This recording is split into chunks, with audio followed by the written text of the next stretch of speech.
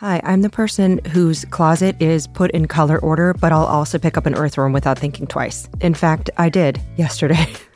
It needed my help. I'm not afraid to be a little messy. Human nature is messy, but nature can help us embrace it. I love the brand 7th Generation. Their laundry detergent lifts away tough stains with the power of bioenzymes. That's exciting. You wipe your hands on your pants after you pick up an earthworm? 7th Generation is like, don't worry, hug a dirty tree, huff some bark, it's good for you. That is the power of 7th Generation. Find laundry detergent and other laundry products at 7thgeneration.com. I love worms. Don't just ride the index, seek to outperform it with Fidelity Active ETFs. Learn more at fidelity.com/active ETFs. Before investing in any exchange-traded fund, you should consider its investment objectives, risks, charges, and expenses. Contact Fidelity for a prospectus, an offering circular, or if available, a summary prospectus containing this information. Read it carefully. While active ETFs offer the potential to outperform an index, these products may more significantly trail an index as compared with passive ETFs. Fidelity Brokerage Services, LLC, member NYSE, SIPC. Oh, hey. Hi there. It's your weird step-cousin, Allie Ward, rumbling up to the family barbecue in a Trans Am and offering you your first room temperature beer. Are you ready to get yeasty? Okay, good. So this episode touches on something that is all over and inside you, devouring your garbage. Single-celled fungus that covers every surface of the planet. Yeast. It's also in beer. And I got a hot tip by being alive, that people like beer. And so on a recent trip to Portland, I was very generously chauffeured through the woods and to the shore on a road trip by the wonderful sister duo and my own personal merch queens, Shannon Feltis and Bonnie Dutch. And they had an inn at Rogue Brewery in Newport, Oregon. I got a tour. And I sat down to chat with a microbiologist and food scientist about zymology, the study and science and practice of fermentation, people, which is how you take a sack of grain and water and turn it into Dad's wash away the workday elixir. Now, before I take you on a quick tour, I want to confess two things. Number one, I used to pour beer on myself as a child in the shower. More on that in a minute. Number two, I read all your reviews on iTunes, and I silently thank each and every one of you. So this podcast is 100% independently made. A lot of people, I guess, didn't know that. So listeners pay to keep it going through life-sustaining Patreon donations at patreon.com/ologies, and also by buying merch at ologiesmerch.com, and also for supporting for free by rating and reviewing and subscribing on iTunes, which boosts it in the charts. It helps the podcast get seen by other people. So we've remained in the top 30 or so science podcasts totally independently on iTunes since September. And last week, Ologies broke its own download record. It truly means the world to me, and this project is my favorite thing I've ever worked on. So I love that you guys love the show and are spreading the word. So each week I read a snippet of a review that really made my day, and Elise 1021 said, I love this podcast so much. Some episodes I start listening to and have no interest in the topic, and by the end I'm so fascinated and intrigued. For example, I almost skipped ichthyology because fish, who cares? And that was my favorite episode to date. Okay, back to zymology. So the word comes from the Greek, naturally, for the workings of fermentation. It's pretty straightforward. Zymo. And Louis Pasteur was the first zymologist. He was the first person to get the yeasts were making fermentation happen. Oh, also, the reason I showered myself in coarse as a child is because beer was supposed to make hair shiny, and I had llama hair, and even my parents were like, sure, man, try it.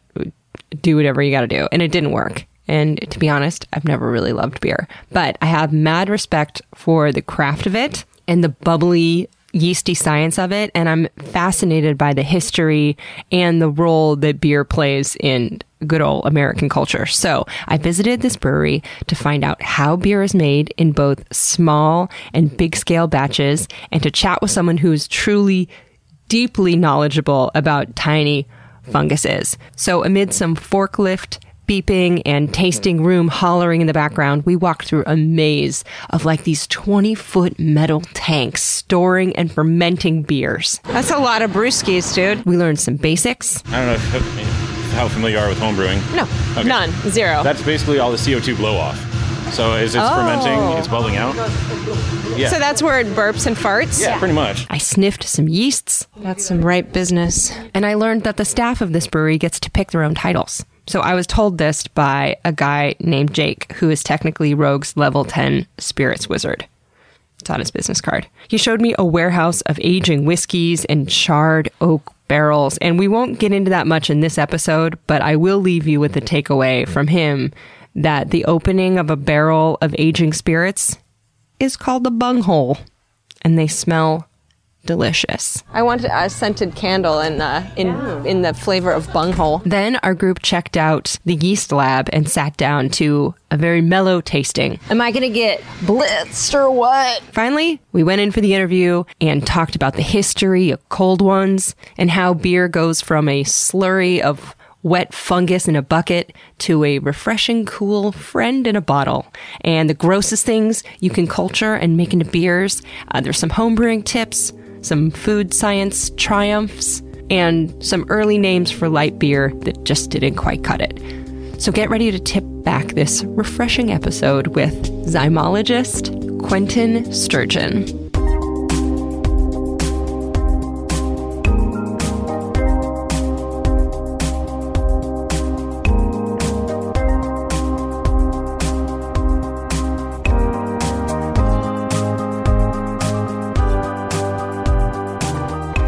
Well, my first name's John, actually. So I go by my middle name. So yeah, my full name is John Quentin Sturgeon. It's not a weak name by any means. No, it's not. Tell me what your title is here. QA/QC manager or lead, but my actual title is Minister of Truth. Did you get to pick that? It was actually, yeah, but it was kind of given to me. They're like, yeah, you don't have a filter, so Minister of Truth. Is it kind of like a tribal name where it's given to you based on your characteristics? Most people pick them themselves, so it's like a self-given nickname. And it wasn't given to me. Somebody actually mentioned it. So every time you're wrong, does that really come back to bite you? I just don't ever be wrong. But no, of course. Doesn't mean I'm correct. It means I'm just telling the truth as best I know it. Your truth. My version of the truth, yes. Now, tell me about your degrees. What did you study? How long did you study it? Yeah, so my bachelor's was in food science at University of Idaho, and then I made the epic 8-mile trek across state border to Washington State and got a master's in food science. What does that entail, getting a master's in food science? A laborious project that includes everything from sensory to microbiology, a lot of biochemistry. I had to resurrect an old HPLC. What's an HPLC? It's a high-performance liquid chromatography machine. Okay. So Quentin has 2 degrees in food science, one a master's that involved analyzing amino acids in wine fermentation, but he had a history with beer and began homebrewing at 19 in his fraternity's kitchen. And he's a burly dude. He's very Pacific Northwest. He's like wearing a hoodie. He's got a beard, those Carhartt's pants, and a battered ball cap. And Quentin's worked in wheat genetics, cheese, wine, beer, kombucha, all involving, in his words, one-cell critters that nobody cares about. But hi, if you like cheese and beer, you have to care about these critters. They're so important. So yeast are indeed single-celled fungi, and it wasn't until the late 1800s, after Louis Pasteur, that we even knew that a living organism, a fungus, was instrumental in brewing and baking bread. And we put some shit under microscopes. We were like, whoa, well, what did you look at that?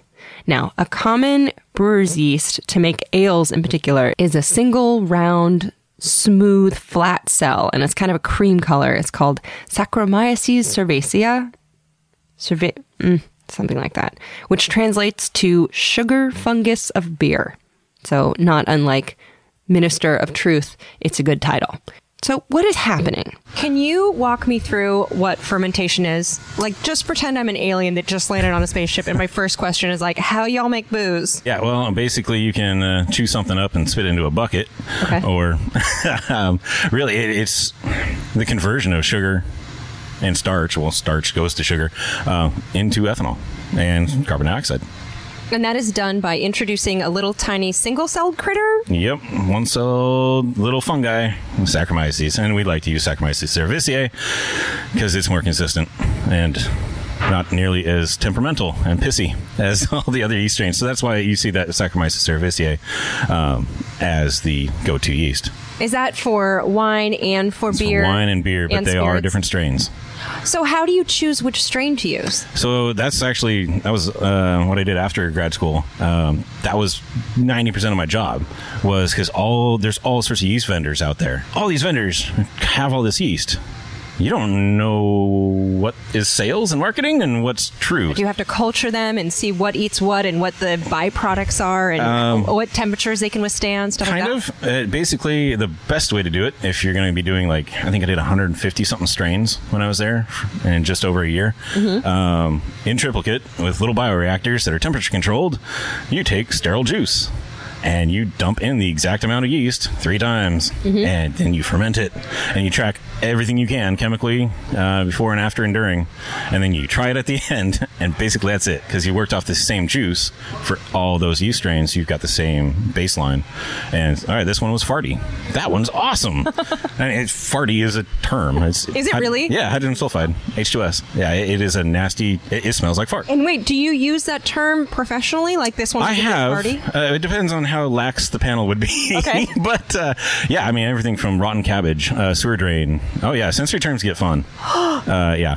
And how do you baby vomit is one that baby comes, vomit is baby another vomit. When you're fermenting something and it smells like baby vomit or cabbage farts or whatever, are you making notes on smell and compounds? Are you analyzing them through your own senses or a combination of like chemical determinants and your senses? Both.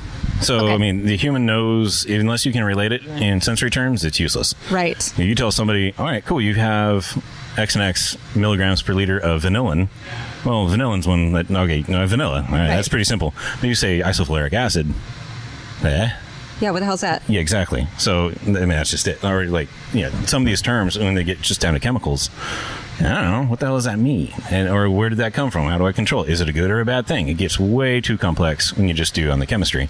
So you focus it down into flavor buckets and just make it easy. But sensory, I don't know. Your nose is still amazing. And if you can train yourself to be as good of a machine as possible, you're setting yourself up pretty well. Side note, isn't it weird how you smell something and it usually reminds you of your past in some way? Like if you huff a perfume you wore freshman year of college, like forget about it. Like you are a slave to nostalgia for the rest of the day. So why is that? Why does that happen? So I looked it up, and smell is linked intimately to parts of the brain that deal with emotion.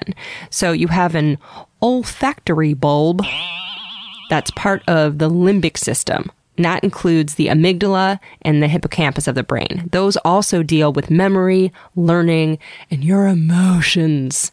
So in order to identify a smell, you may find that first you have to figure out, what does this remind me of, before you can figure out what the smell is. So humans have about 6 million olfactory receptors, and scientists recently learned that we can smell up to 1 trillion smells. But your dog, see your dog over there? Your dog has not 6 million, 300 million compared to our 6 million. So every butt sniff is like Shakespeare to them. I would now like you to imagine a dog in a lab coat, because as a food scientist, sniffing stuff, in this case yeast, super important. Dogs would be excellent at this. So when you applied for this particular job, did you come in saying, I have a lot of experience testing yeast, and they were like, we need you on our team? I have enough jack of all trades background to be able to do something like this.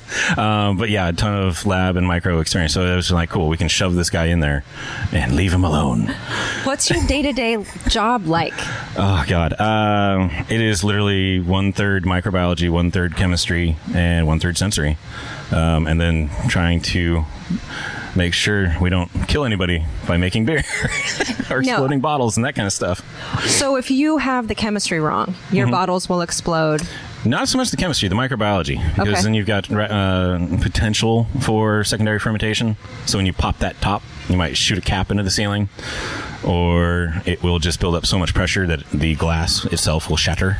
And then, that's the worst case scenario. I don't know if that's happening here, so that's good.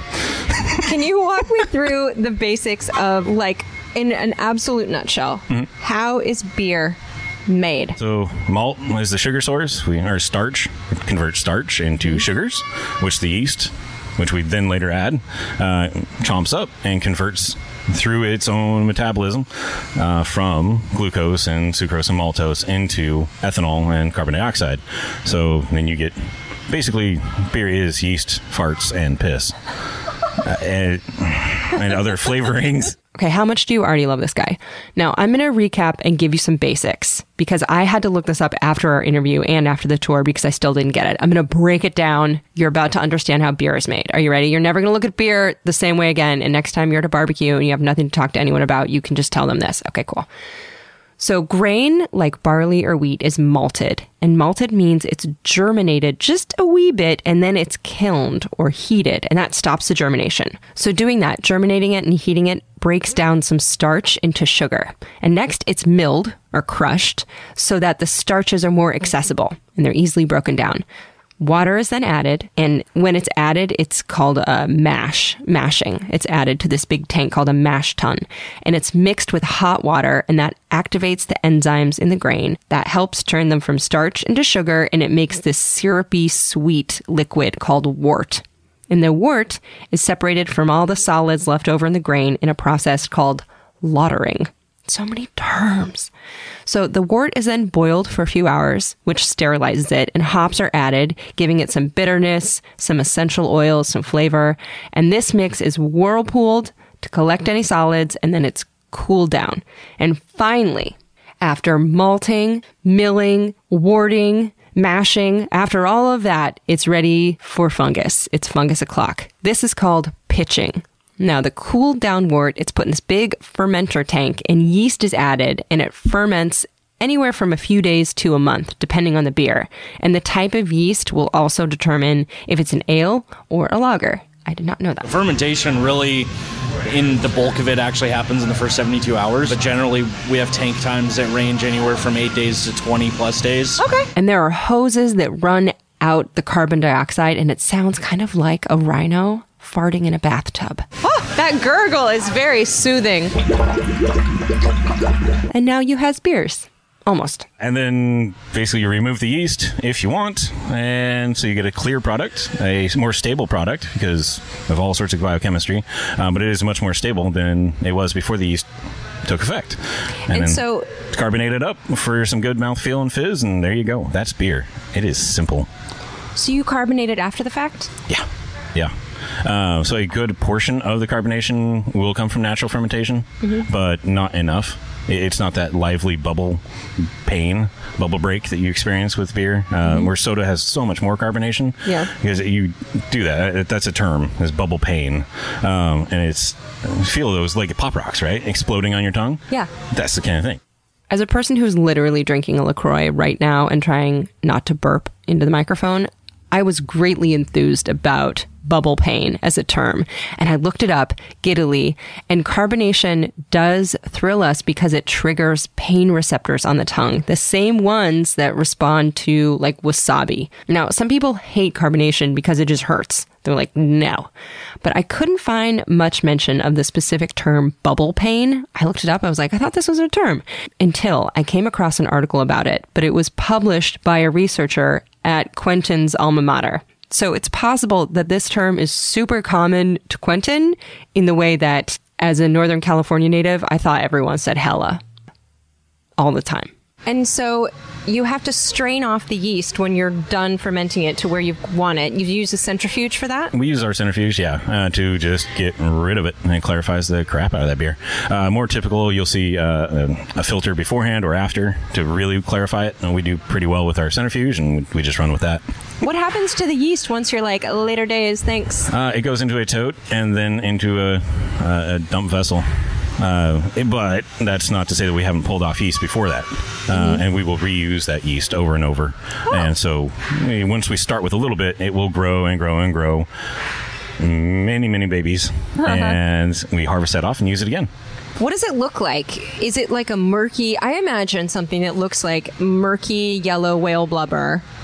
So you're holding up a bottle of beer, so it's kind of that murky precipitate in there. Yeah, it just looks muddy, murky, and hazy. Just kind of all sorts of no good. And do different beers use different yeasts, or do you use that one species and genus but a different strain for, say, a lager or IPA? So yeah, we use anywhere from 5 to upwards of whatever test batches we're doing of random idea beers strains here at Rogue. Pac-Man is the one we use by far and away. It is a workhorse of a yeast. It can just power through a huge amount of sugar. But yeah, we definitely use them because they do different things. Some are more phenolic, more Band-Aid, more spice notes. Some are more fruity.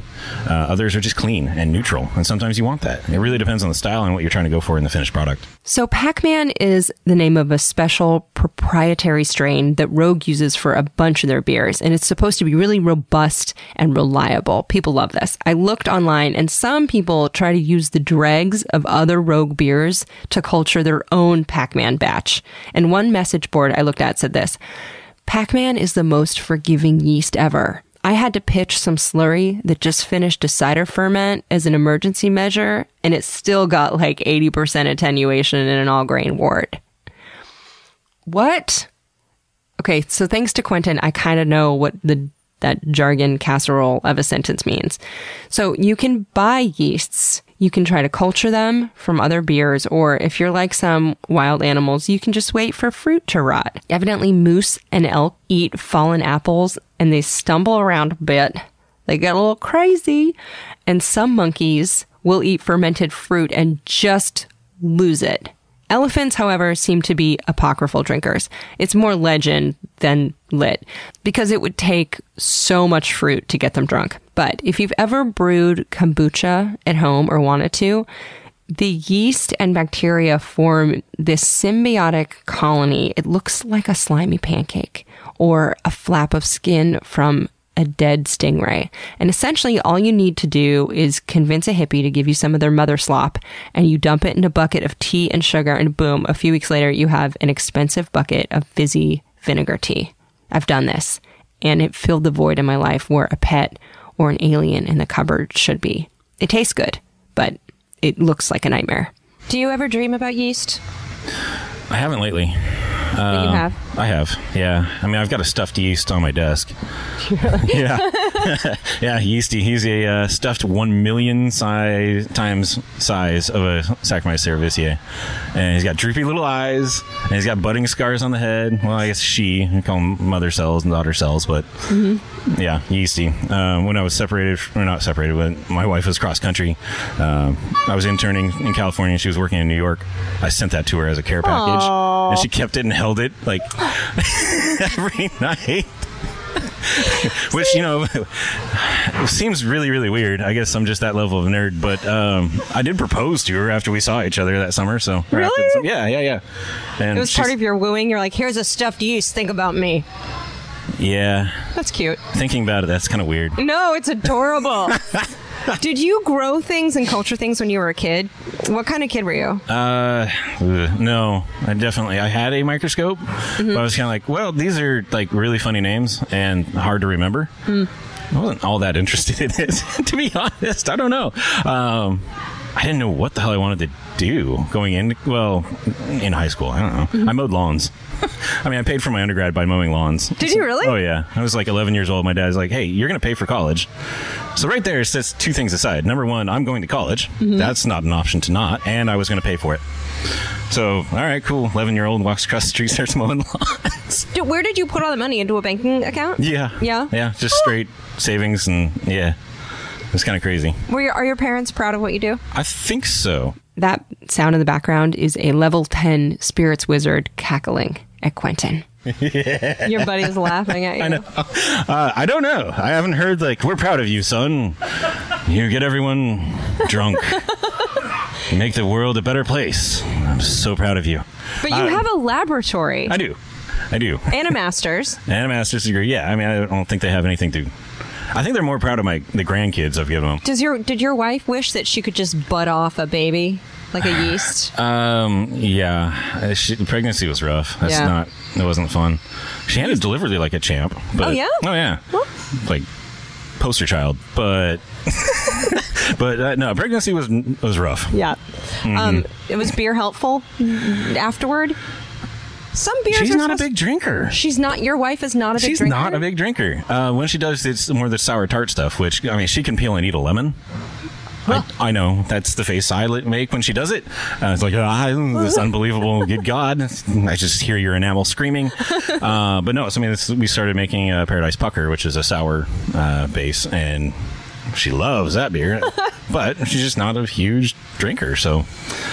Yeah, there's More that. For you. I know, right?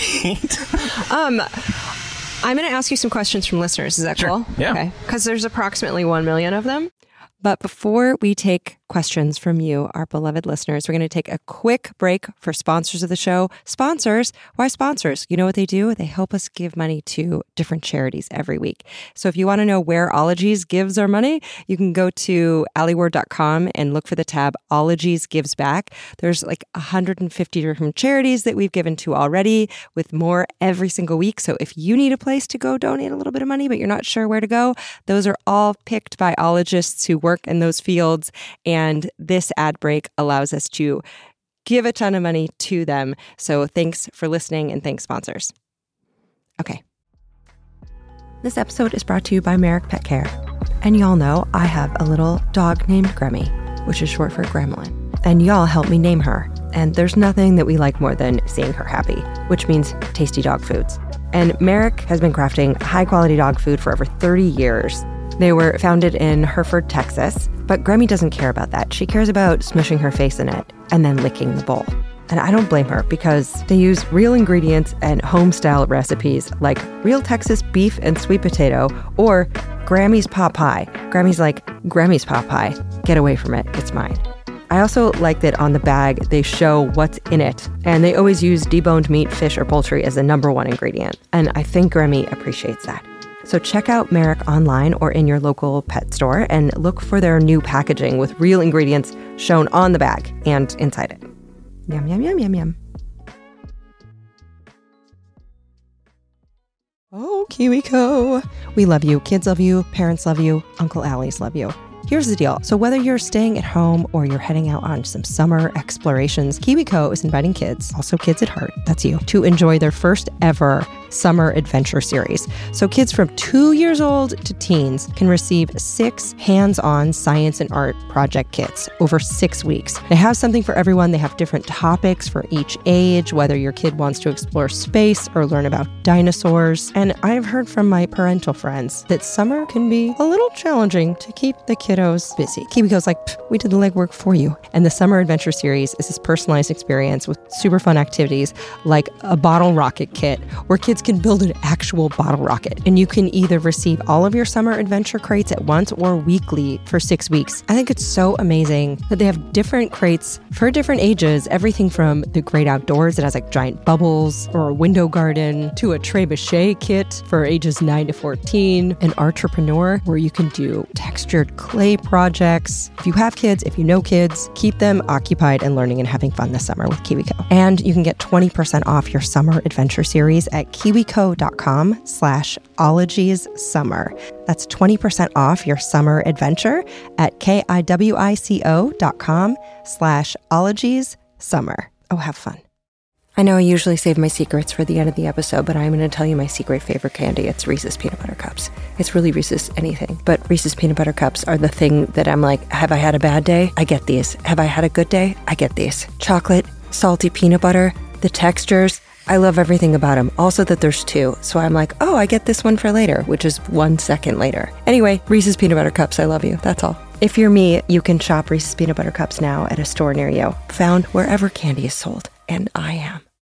Oh, it's heating up. It's time to say bye now to your jackets and your sweaters and your tights, and get reacquainted with shorts and tees, breezy things. Can I point you to the direction of Quince? What I love about Quince, you can build a lineup of timeless pieces. They keep you looking effortlessly chic year after year without spending a fortune. They have premium European linen dresses, blouses, and shorts. They start at $30. They have washable silk tops. And I love that all Quince items are priced 50 to 80% less than similar brands because they partner directly with top factories. They cut out the cost of the middleman, and then they pass the savings on to you. So whether you need a sundress you can wear to a picnic, or you need some good t-shirts or tanks that feel nice on your skin and are well-made, head over to Quince. I love them so much I put them on my body. That's what clothes are for.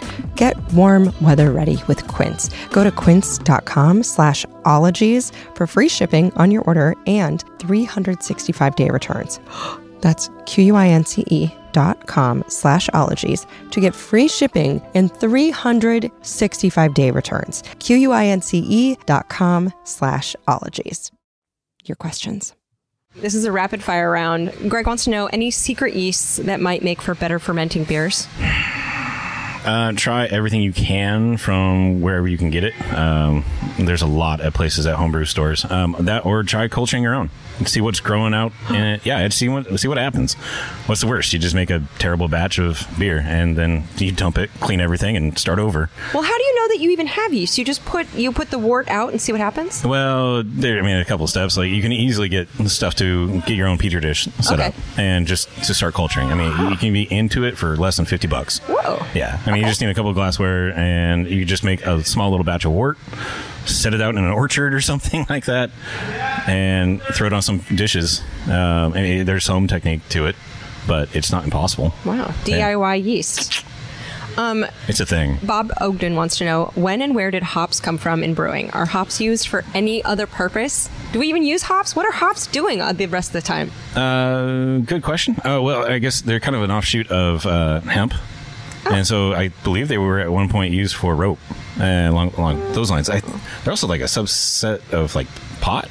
Really? I think they're somehow related to marijuana, but I don't. You're going to have to fact check me on that one. Side note, so hops, a.k.a. Humulus lupulus,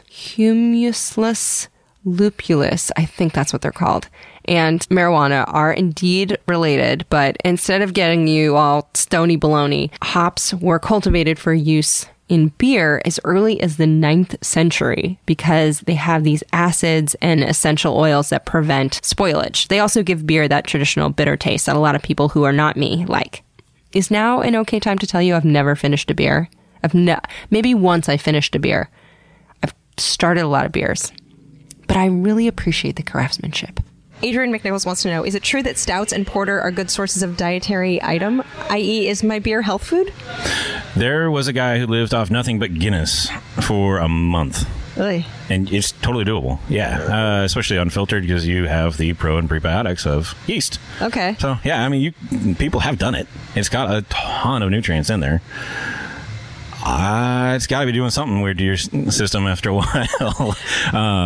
Did he take a sabbatical from pooping? What was the deal there? I don't know. Okay. I don't just like when you're on a juice diet, you're not getting a lot of fiber that way. Yeah, that's a good point. It's all pure liquid. Interesting. So, yeah. Who was this guy? Was this someone you knew, or was this some guy? No, this is not Larry from my freshman year. No, okay. I had heard this. This is like, I don't know. It's I'll a thing. find him. Oh, yeah. I'll look it up. Okay, so the Guinness diet is a thing. And though I found accounts of one super devout Christian/beer lover giving up food in favor of beer for 40 days of Lent, I guess he was inspired by monks, he did not seem to be drinking Guinness per se. So with a Guinness diet, with a stout, you'd need to drink 47 pints of Guinness a day to get your caloric needs met. This was calculated by a 170-pound dude who tried it. Plus, to fulfill your daily nutritional requirements, you would need to drink a glass of orange juice for vitamin C and 2 glasses of milk for calcium. So I looked up records of people who have tried this, and one account, which ran in a newspaper article in the Sonoma Sun, contained a diary from which I will read an excerpt. Day 3. At one point, after enough people told me that I look like I'm dying, it all became clear. I know what hell is. Hell is a giant party where you can drink all the Guinness you want, but only your friends can eat the delicious feast, and they will laugh at you, and they will constantly make comments like, "You look like you're dying." Another man tried the Guinness diet and reported that after having a couple of lunch beers, quote, "My stomach was starting to make noises comparable to the dragons on Game of Thrones." Now, it should be noted that both dudes who wrote their trials up of this broke down around day 4 or 5 and ravenously purchased and bought candy bars. One was a Snickers and one was a Mars bar. So unless you are deeply alcoholic or religious, you may want to just do like Slim Fast or step up the cardio, buddy. Caitlin Thomas wants to know, why does beer have to have so many carbs? Well, that's the whole idea between a light and beer, right? You're trying to get those carbs out. It's just a matter of what you use as your sugar source and what's going to be left over. The yeast is not going to consume. And so it's one of those factors. If you want to have less carbs in your beer, you got to use a yeast strain and set it up that it's going to ferment out pretty dry. But at the same time, carbs are a complete balance of all the other flavors. So without carbs, you're just going to have a boozy, watered down, unbalanced hot mess. Yeah, like that is totally they're necessary. I mean, it's the sugar, it's all the sweet, and a lot of the malty biscuit flavor. It's all from the malt and the carbs. So, do light beers, have they been fermenting longer, or do they just add water to a regular beer? It's a different sugar source, so it ferments out cleaner, and so you end up having just more ethanol and more CO2, so it's more efficiently converted. Okay. I mean, there's a lot of other technology into it, but I mean, so that's why it was a big thing when it hit the market. I think Miller Lite was the first one. Yeah. I said yeah, like I knew what he was talking about, but I did not know. However, after doing some light Googling, I have learned that this beer, Miller Lite, was invented in 1967, but was originally called Gablinger's Diet Beer.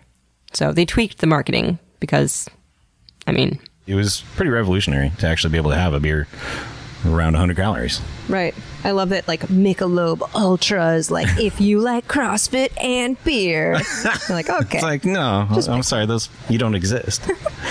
Brittany Crisera wants to know, what ingredient is it that makes the yeast occasionally go seemingly crazy and foam up and explode during first fermentation? Asking for a friend. Also, do you have any tips for new brewers or book recommendations? Yeah, so that explosive early fermentation, we have it. I mean, we'll blow over our tubs, and we use 55-gallon drums as our blow off. But it depends largely on how much protein was in the initial fermentation and then how much yeast they added. If they added just too much, your fermentation just went crazy. And that yeast is just really, really, really active. So there's a couple ways to get around that is get a bigger vessel so all that foam breaks off or just stays in the vessel. Or don't add as much yeast. Or keep it in a bathtub with some ice. Chill it down. Because, I mean, during fermentation, there's a lot of heat generated as well. Mm-hmm. So you have to chill that down. Otherwise, it will just run off and go real fast. Is it better to homebrew if you're new at it during the winter months than in the summer? Oh, I don't know. If you've got a inkling to do it at all, just do it. But, I mean, as far as going back to the tips for homebrewers, sanitation. Got to be clean. And if you think you're clean, do it again. I've had so much bad homebrew because they didn't clean something properly, or I just ran bleach through it. No, that's a no. You're shaking your head. Well, it's just not enough. I mean, you got to do it right. What happens if you don't brew it clean? Does the wrong thing ferment? Does it smell skunky? Okay. So you set yourself up for any and everything to have access to all that sugar, all those free amino acids, and they're going to go crazy. And so that's why Saccharomyces cerevisiae was started to use, because it's such an active fermenter. It'll just attack, and it'll drive out and outcompete most other things. So that's why it's really, really beneficial to use a good, healthy yeast. But sanitation, it's kind of key, because you don't want, like, an Acetobacter. What? Acetobacter makes acetic acid. Oh. Which is vinegar. Yeah. Or like a lactic acid bacteria, or Pediococcus, which makes lactic acid. It's not as tart, but it still will ruin a beer. And it's like sour milk is lactic. Pediococcus? It's Pediococcus. And it's on my shit list. Get out of here, on mine Pediococcus. Too. Yeah. Are you clean at home? Are you a neat freak at home? Or are you like... I'm not. No. Not? Like, the worst is the kitchen sink. And my wife will she does totally rip me a new one. And it is the dirtiest place in your house. Oh, say it isn't so. No. Okay, so I have often heard and feared this about kitchen sinks, and I had to look it up all. And according to Dr. Charles Gerba, one microbiologist who's been studying invisible American domestic filth for decades, your sink and sponge are like Bonnaroo, a witch's brew of fecal bacteria, protozoans, and viruses. So he says that the cleanest looking kitchens are often the dirtiest, because clean people wipe up so frequently It's like painting a swath of bacteria like Bob Ross laying down the background of a gorgeous landscape. Now, amusingly, some of the cleanest kitchens, Dr. Gerba claims, are in the homes of bachelors who rarely wipe up their countertops. He says in most cases, it's safer to make a salad on a toilet seat than it is to make one on a cutting board. So what are we supposed to do? Well, you can either microwave your sponge for a few minutes and kill all that stuff, or you can survive off beer and Snickers. I'm going to leave it up to you. But in your lab... Oh, in the lab, yeah, that's a completely different story. So I get all my neat freak out of my system here and then go home and just like a slob. Oh, God, that would drive me crazy. That would, because it's be like, I know you have a master's in science. Like, I know you know how to wash these dishes. Megan Gerard wants to know, I heard that we have found ancient civilizations had beer recipes. Do we know if that was because they couldn't prevent it, like there was no refrigeration, or did they do it on purpose? Are they any good? Ancient beer, I understand, was because the water was so disgusting that they're like, we got to have this stuff that has alcohol in it so it can kill the bacteria. Is that correct? Yeah. Okay. I mean, yeah, you actually do really... you help yourself out from you killing like things like Enterobacter, E. coli. Side note, them bacteria's poo.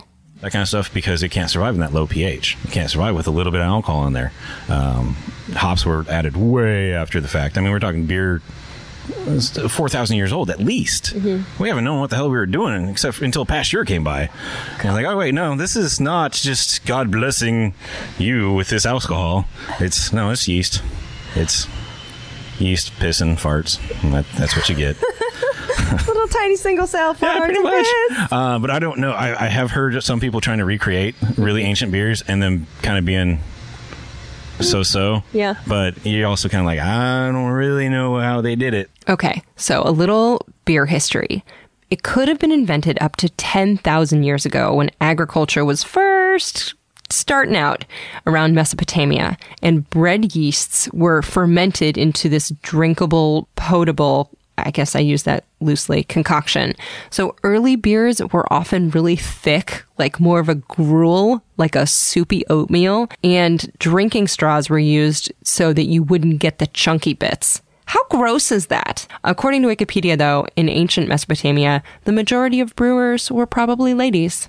Brewing was a fairly well-respected occupation during the time. And then at some point it became less chunky and I guess more manly from a societal standpoint. Brian Edge wants to know, is it true that there's a hops shortage or an impending one? And if so, what effect will that have on the brewing industry? There certainly was. I think, was it Yakima 10 years ago, somewhere in that range? One warehouse had, I think, 1/3 of the entire United States hop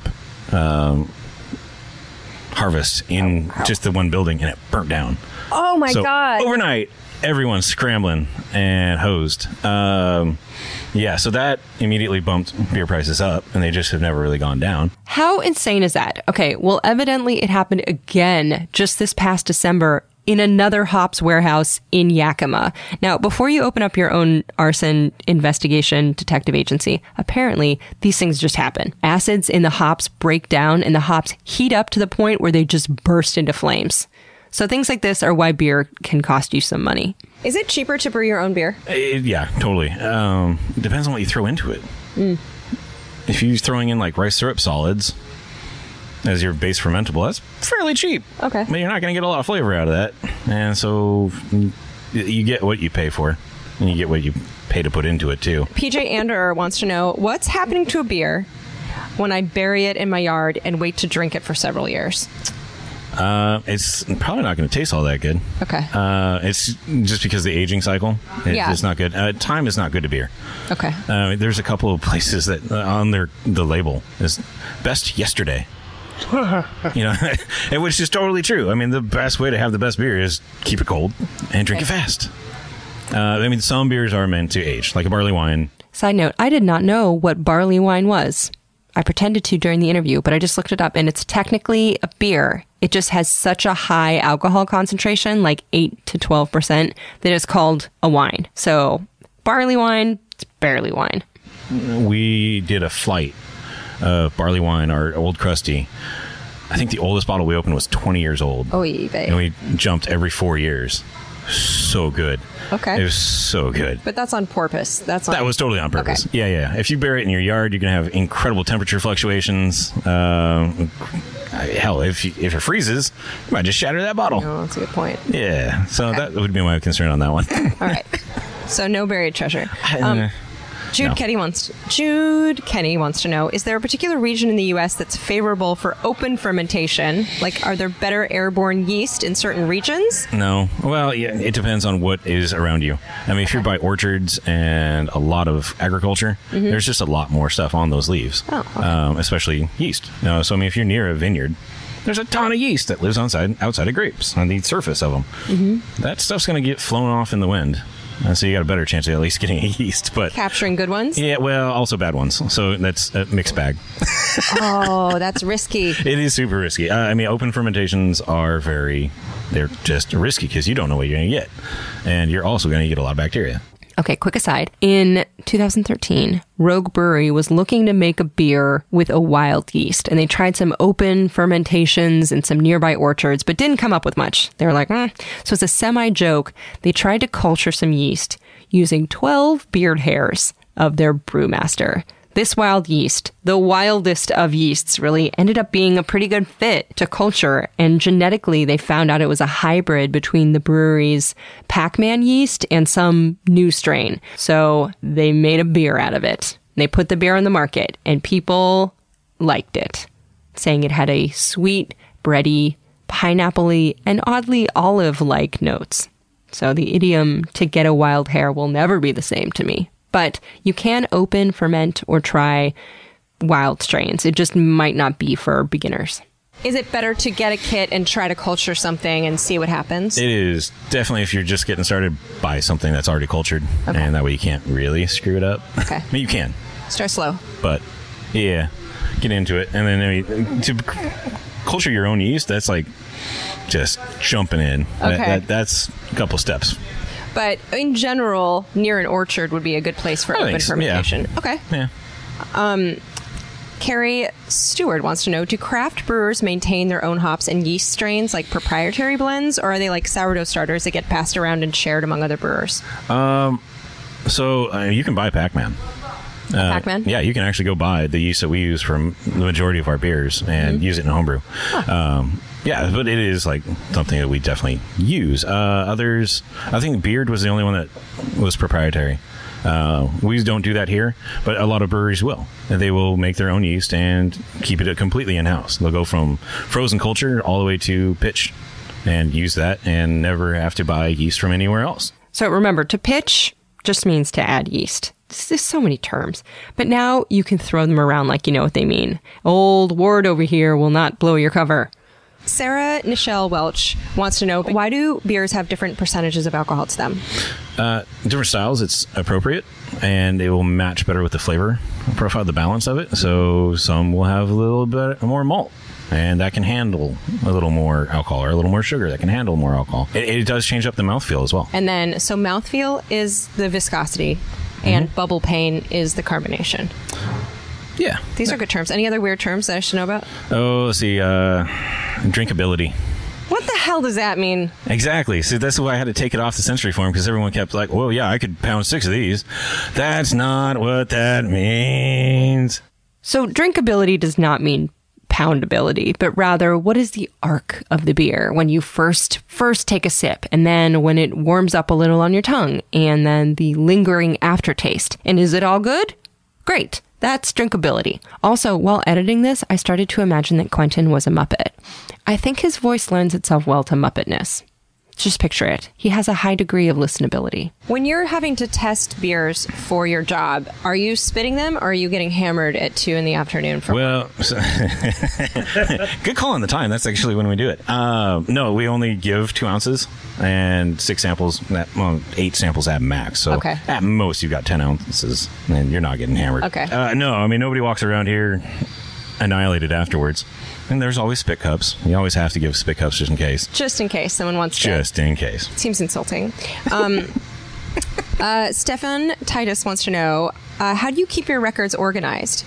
And are you a naturally organized person? We did talk about your cleanliness, but how do you... Yeah, right. Do you have logbooks? What's happening? So how do you keep track of millions of yeast pets? Or I guess livestock, if you want to look at them that way. Yeah, no, so it depends on, every company does it a little different. We're still on the Excel paper route, and we definitely want to get away from that as soon as possible because it is kind of a nightmare of this Excel file labeled this and yada yada. I mean, Excel is great for what it does. It's not a good database. Yeah. It can't handle a lot of data. But database is on your Christmas list. Lab information management system is on my wish list. Caitlin Plate wants to know, are food scientists common to find working in breweries, or is it still overrun by a lot of engineers? She's a future food scientist who would love a job at a brewery. Fishing. Smiley face. Actually, there's more and more universities actually coming out with specific brewing programs. Oh. Yeah. When I was going to undergrad, I really wasn't thinking of brewing right off the gate. I was thinking of med school, and then I realized I didn't like people that much. And then I was like, all right, what am I going to do with a microbiology degree? And so I hopped into food science because you could be an ice cream scientist. Come on. You can do that? Hells yeah. Somebody's got to do that. Actually, ice cream's really complex as a food base. It is a good jack of all trades degree. Is to do food science, you've got physics, microbiology, chemistry, and a lot of sensory. So you can kind of walk in and to anywhere. Oh, this is a good question about selecting a beer. Becca wants to know, with a vast number of beers these days, how do I navigate them all? My BF, either best friend or boyfriend, and I were talking last night, and he said there are too many beers. So much is good that nothing is standing out anymore. So how does one make choices in this oversaturated market of local breweries, microbreweries, and limited editions? Too much of a good thing? What's to be done? Pick a brewery. Just stick there. Yeah, I mean, Rogue has everything you need. Kidding aside, both Jake and Quentin essentially say, try to fund the local guys. That's one angle. 2 more questions.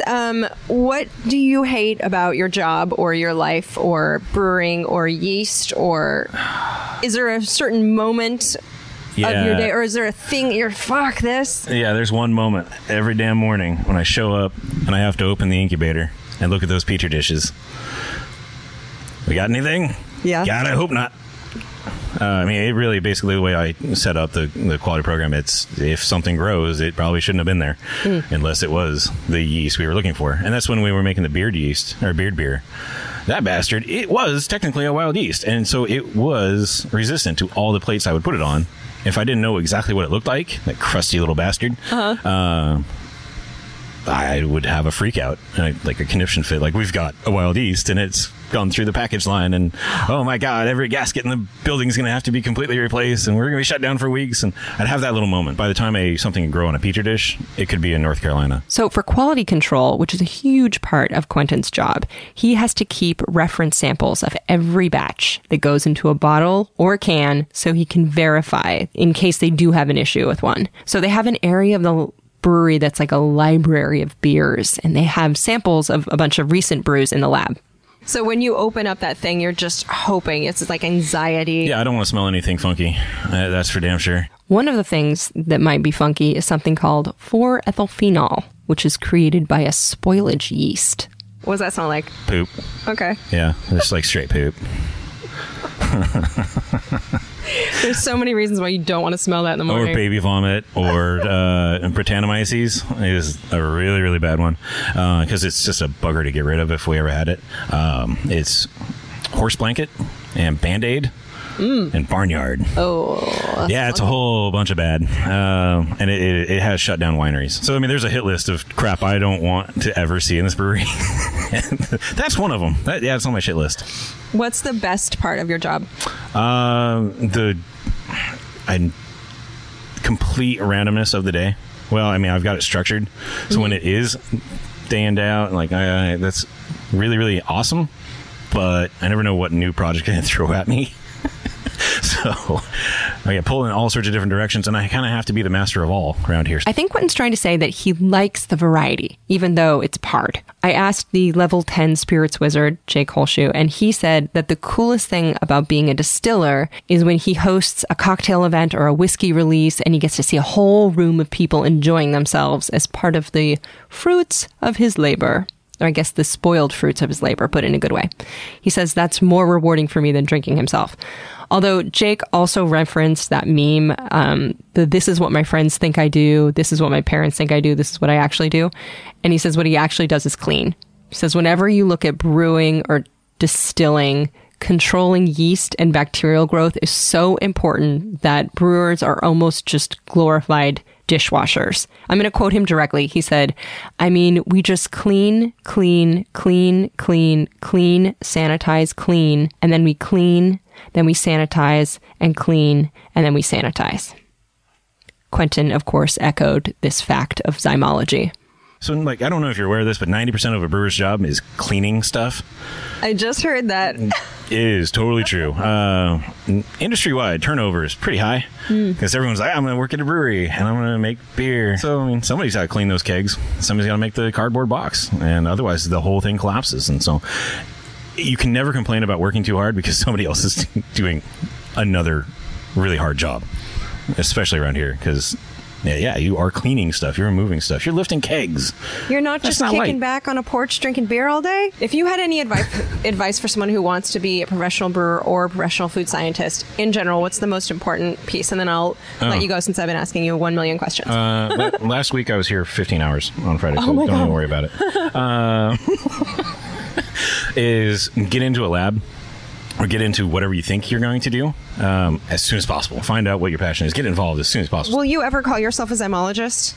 I think you should start. I don't know. I love that you can call yourself the minister of truth or a wizard, but a zymologist is a stretch. I don't know. Well, you're the most knowledgeable zymologist I've ever met, so cheers to that. Thank you so much for being on. No. I'm glad we can nerd out. Cheers to yeast. Yeah, absolutely. And everything else in there. Don't say that. To see photos of me and Quentin Sturgeon, you can head to my Instagram at Ologies. The podcast is also on Twitter at Ologies, and I'm on both as Allie Ward with 1 L.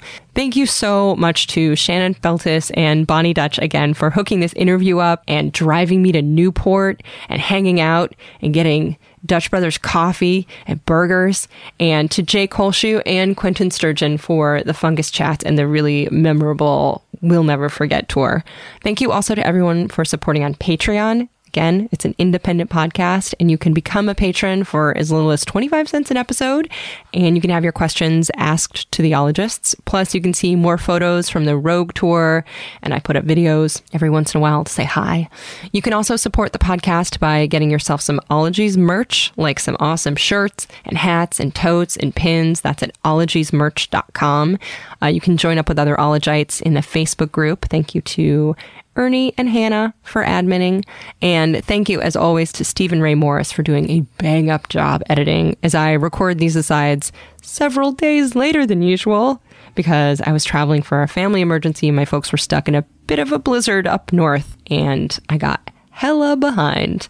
Thank you again so much for listening. If you like the podcast, you can always support for free by rating and reviewing on iTunes. That helps so much.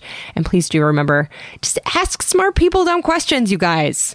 Because if you're curious, it's never a dumb question. And someone else is probably wondering the exact same thing and is like, oh, I'm so glad you asked. And as a thank you for sticking it through to the credits, I usually reward you with one heinous secret from my life.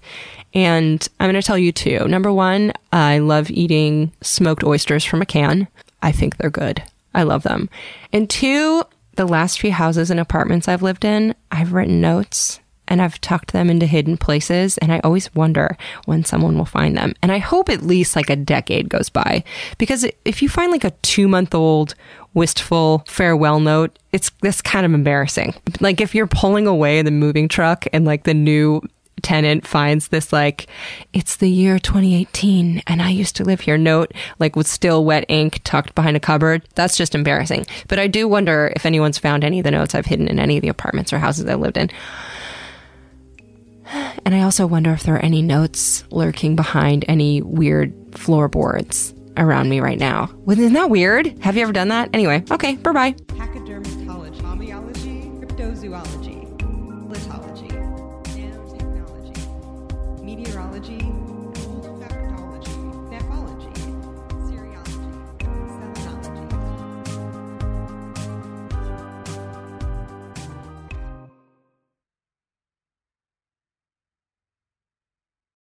At Founders Brewing Company, we set out to create a beer that lets you embrace the unconventional. Mortal Bloom is a radiantly beautiful, hazy IPA that will wrap your taste buds with intense citrus and tropical notes of pineapple and mango. Coming in at 6.2% ABV with big aromatics and no bitterness, it's the perfect beer, if we do say so ourselves. Visit foundersbrewing.com to find Mortal Bloom Hazy IPA. The legend of Cayman Jack is just around the corner. With blue agave nectar, real lime juice, and cane sugar. Discover legendary taste with America's #1 margarita. Premium flavored malt beverage. Please drink responsibly. All registered trademarks used under license by American Vintage Beverage Company, Chicago, Illinois.